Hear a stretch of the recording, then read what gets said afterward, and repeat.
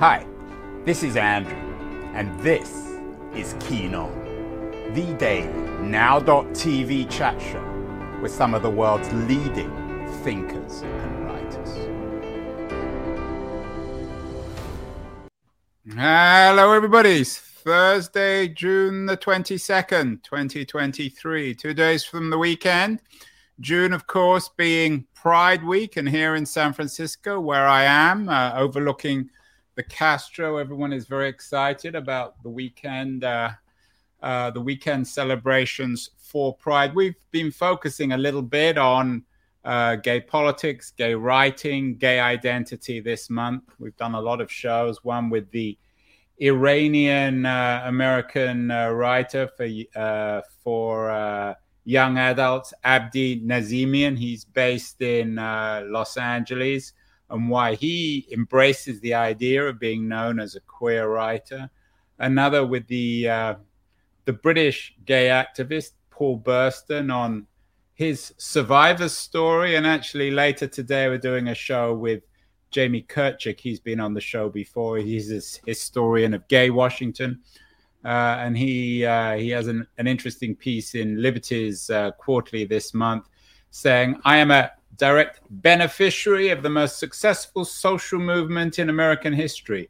I am a gay man. I'm not sure whether my guest today, R.K. Russell, who is amongst the very few open gay American football players, would necessarily share his opinion about being the direct beneficiary of the most successful social movement in American history.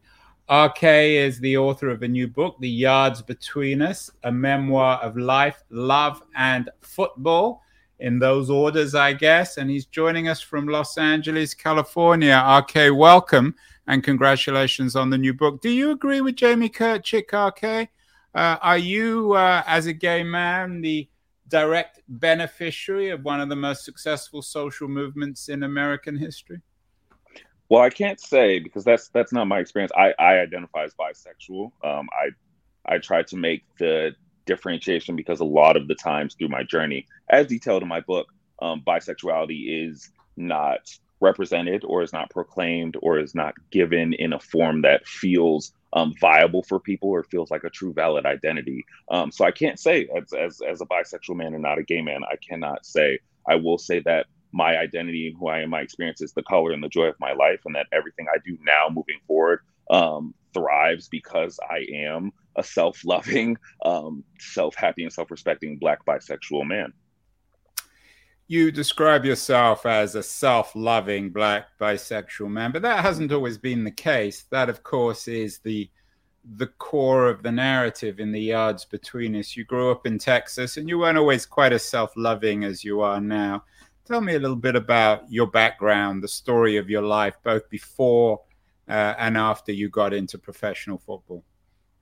Yeah, of course. I was raised by a single mother. I was born in Buffalo, New York at first. I suffered a loss of my stepfather, who was helping raise me at the time, around 6 or 7, to a motorcycle accident. My mother then decided to move us to Dallas, Texas, where we had some family, her sister, and my uncle, her sister's husband. And that is the first time where two big shifts in my life happened. It was the first time in Texas, the southern state of Texas, where I felt othered, where I was seen through other people's lens as a Black boy. And I was always big, so probably at times as a Black man. And, had to face their own ignorance, their own thoughts of what that meant, and their own stereotype and racism at the time. But Texas is also the place where I found football. It's the place where I found my love for sport and community. Football is the first time being raised by a single mother where I felt part of a larger family, a larger community, where I had brothers in the shape of teammates, and I had male figures and mentors in the shape of coaches. So it was a lot. And we bring up the topic of self-love.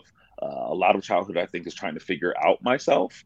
And then once you kind of figure it out, then the decision and the active processes are made to then love that, to love yourself, and then to represent yourself, to always walk in as your authentic self. As a young person, I put my identity in football because it gave me so much, and I let that dictate then how I viewed myself, how successful I was on or off the field, how much money I can make or how many plays I can make, took the precedence of how I saw myself and how I valued myself, and also how other people were able then to experience me. I went to Purdue University on scholarship, started there for 4 years playing football as well. College was the first time where I understood that I wasn't straight. It was my first time where I had an encounter of intimate encounters with the same gendered person, the same sex person. And I talked a little bit earlier about bisexuality. To me, it just made it more confusing because I was also having attractions and relationships with women that felt just as real, just as vibrant and passionate and intensive. I get drafted then to the Dallas Cowboys in 2015, and all of that questioning kind of goes to the subside. I didn't at the time at that sport see anyone like me, see anyone that was LGBTQ plus or queer in professional male sports at that time outside of Jason Collins in the NBA. In football, we had Michael Sam, who came out and got as gay and got drafted the year before I entered the NFL. But once I got there, he was no longer actively in the league. So there were a lot of cautionary tales in places where there could have been really inspirational moments. But I use that to validate staying closeted. We talk about the self-love journey. That definitely was not the journey I was on at that time. I was in the journey of being a football player and putting all of my identity into that. One that in the book, The Arts Between Us, I detail becomes very dark at times, and in survival then becomes linked to me finding who I am and being proud of who I am and sharing that with the world. You came out, so to speak, I think in a very well-known interview with ESPN in 2019, in which you talk about having two goals: returning to the NFL and living your life openly. What was it like as a professional footballer to have this part of your life that you weren't willing to reveal? I think when I was in the league, when I was playing and in the closet and keeping it secret, it was a weight. I don't think you understand it as someone who's kind of always lived with this weight, who has always lived with whatever the question of identity or the shame or the secrecy of identity. You don't really understand how it's affecting you, as a teammate, or even just as a human, as a brother, as a son, a lover and a partner. It was something that was, looking back at it, was so obviously detrimental, not just to my performance on the field, but to my experience of life. So, when we talk about, sports and identity and it not being, not to tie in social issues and not to do that things, that is not what we're trying to do. What we're trying to do is allow young athletes, all athletes, honestly, especially male athletes, to understand that who they are is not at odds with the career that they have and the talents that they have and the things they want to do. And that doing that suppressing that part of yourself, as any part of yourself, leads to then the mental health risk, or at the very least, to not living the fulfilled and joyous and full life that you should be living.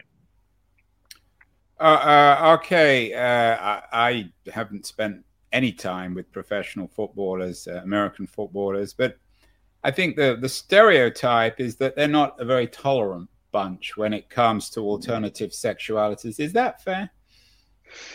I mean, is the stereotype ever fair? I mean, you're an insider. You've been in the locker room. Many of your friends and colleagues are professional American footballers. Of course, yeah. Is there a particular intolerance, or is that imagined? I think that the intolerance is something that comes from a very real place. I think that, especially throughout the history of the league, we can see very obvious moments of intolerance, or at the very least, moments where football or sport is kind of gatekept from the LGBTQ plus community. I think there are instances in that then. I think there are instances in that now. I think where we are now in the National Football League is to look at where it's coming from, where there are moments where there are silence, where there could be actually inclusion, or where there could be action, or where you could, to kind of take that middle majority and to activate them, or at least to take the temperature of what they're thinking when it comes to society, when it comes to diversity in their league and in their fan base. I think we're seeing far more action. I think if you talk on a player scale in locker rooms, just my own experience in coming out and being in those locker rooms before coming out and after, players are much more willing and loving and accepting and open of diverse players than I think they're given credit for. I think that at the end of the day, if you're on a team, as long as you're a good teammate, as long as you're a respectful person, that's all that your teammates actually care about. And I think we don't talk enough about that. Okay, you don't need me to tell you that American football is a very violent game. I'm not an expert. When I watch it, seems to remind me of war in a way. Is the level of violence, physical violence in the game, and the issues that you've struggled and dealt with in your life, are they connected? Are there some sports which are less violent, which doesn't involve violence, tennis or golf or even baseball, where you think these issues are slightly different, or is that a wrong way of thinking about it?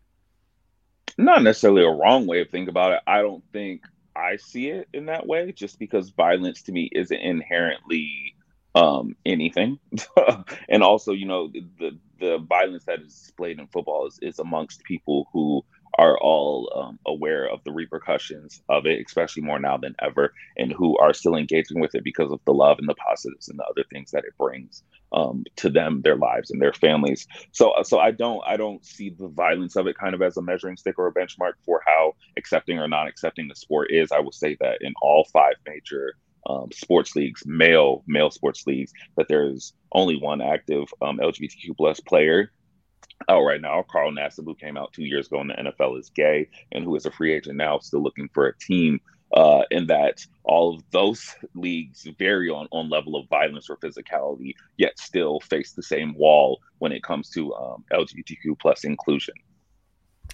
I know you're a big admirer of the LA Sparks head coach, Curt Miller, who came out in terms of his openly male gay identity.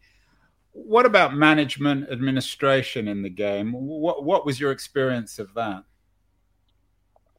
I think in terms of the NFL, I will say that the representation on all parts of the league and in all facets, whether it be executive, whether it be in coaching or it be in players, can go a long way in being more representative of its fan bases, more representative of its players and of its league, of its cities. I think that, even to bring race into it, that in the NFL, a league where the players are predominantly Black players, and to not have, I think, even 10% of the head coaches in the NFL be Black head coaches, I think is something that needs to be looked at and needs to be changed. Same with executives, same in the offices, same with LGBTQ plus people, that, the leagues and the cities are not representative of each other, that the teams are not representative of the cities and representative of the times. I think that's something that we can always look at. I think that's something that's not just sports related, but is really American related at this time. I'll just speak on the country that I live in, that we can always look to making every position, every part and facet of our organizations, our teams, our communities more diverse and more representative of the whole of our society. Speaking of that whole society, your book and your work deals with not just being bisexual male, but also African American. How does those two elements of your identity, do they connect? Do they exist in parallel? Or do the issues, the struggles, the problems, the challenges, the opportunities, are they so entangled that they're hard to separate? Yeah, I believe that they are entangled. For me, there are times where, to speak about Black rights and speak about the social injustice that happens to Black people and to about race feels to me inherently also LGBTQ plus, whether I say it or not, whether I bring up my identity or not, because to talk about Black people and to fight against racism against Black people and people of color, it's talk about all of us. It's to talk about the Black people that are straight, the Black people that are gay, bisexual, transgendered, lesbian, queer in any way, shape, or form. To me, though, to me, those are one and the same. And when I speak of LGBTQ plus issues, it's kind of the same thing, that there are LGBTQ plus Black people where this is also, affecting them and affecting us. And all in all, when I look at any cause, when I look at any form of bigotry or hate, sexism, racism, homophobia, misogyny, all these things, to me, the thing that we're all fighting is the ideal that one group of humans, one group of people are seen as less than because of how the way they were born or how they identify or who they are, the color of their skin. To me, that's the same idea. So anytime I present it with that ideal of one category of people being subhuman for any reason, that is just who they are and of their experience, I fight against that. Does America scare you, RK? That there are people in politics who seem to be hostile, sometimes openly, against people of different skin colors, and of sexual identities. Are you afraid in America today? A lot of people are warning about an imminent civil war. I think fear is something that ebbs and flows. I think there are times where, as a Black man in America, as a bisexual in America, I am afraid that there is a healthy dose of fear that motivates me to be active, to be a change maker, to be a thought leader, to share my platform and to use it. I think that once I become a father, because I do have aspirations also, well as bringing kids into this world, that fear will intensify under the guise of protecting my children.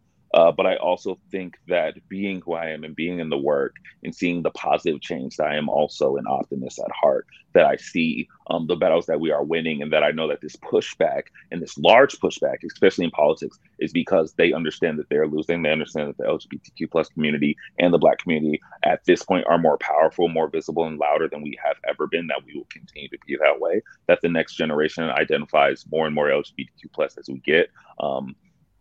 That there are more and more diverse outlooks and people and perspectives coming in, and that they feel their hold on whatever they feel they have a hold on is slipping. You are best known as a footballer and a sexual rights activist, but you're also now an author, The Yards Between Us, a memoir of life, love, and football. I'm not sure whether the book will get banned in some states, perhaps Florida or Texas. How would you feel if the school administrations in, say, Texas or Florida said, we don't want kids reading this book, we think it might corrupt them in one way or the other? How would you feel about that? To me, that is beyond my control. So I also really well, it's obviously below your control. But you're an author now. You've got this book out. How do you feel about? We've done a number of conversations with writers on this, like Abdi Nazimi. And how outraged would you be?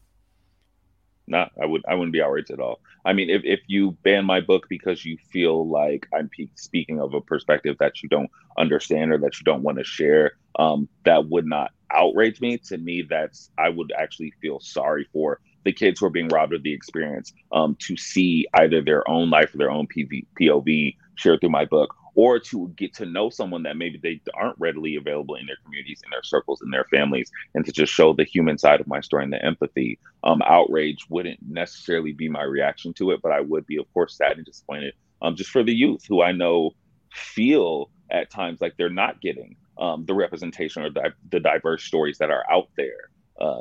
It would be a loss, I think, for them and for that community. Not something that I think I would be necessarily outraged against.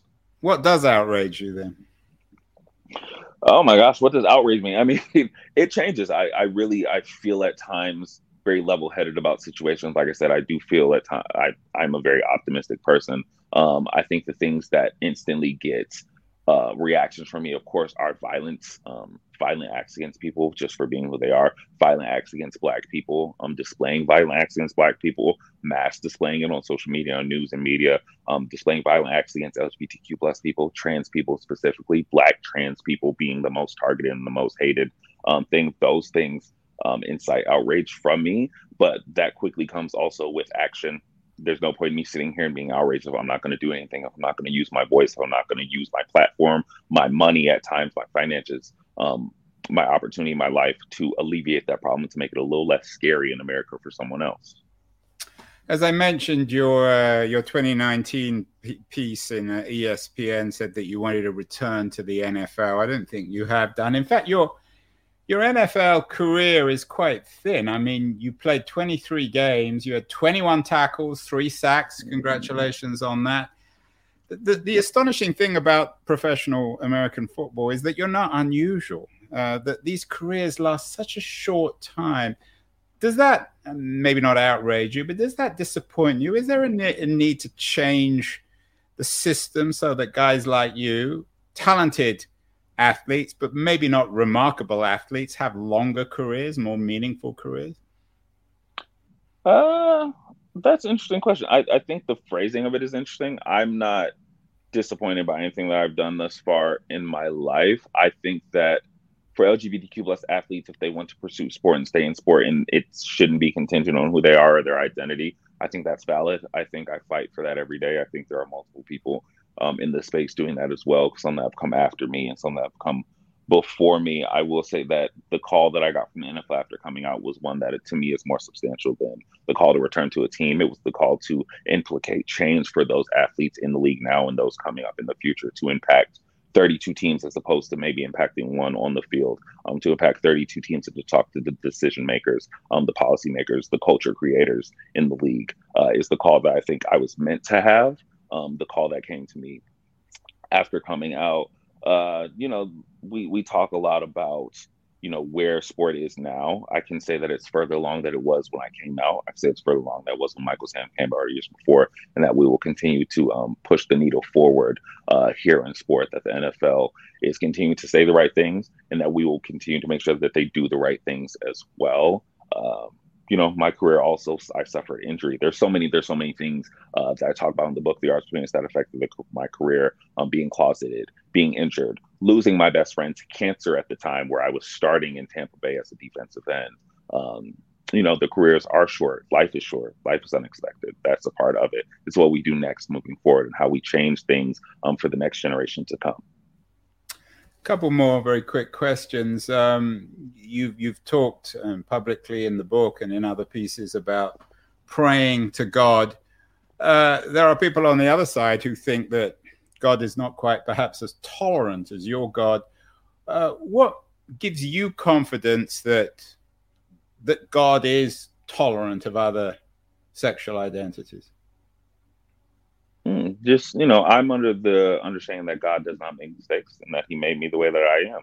I never chose to be bisexual. I can't choose to be anything else right now. Didn't choose to be Black. I did not choose any of these things. I feel like, God created me in the way that he did.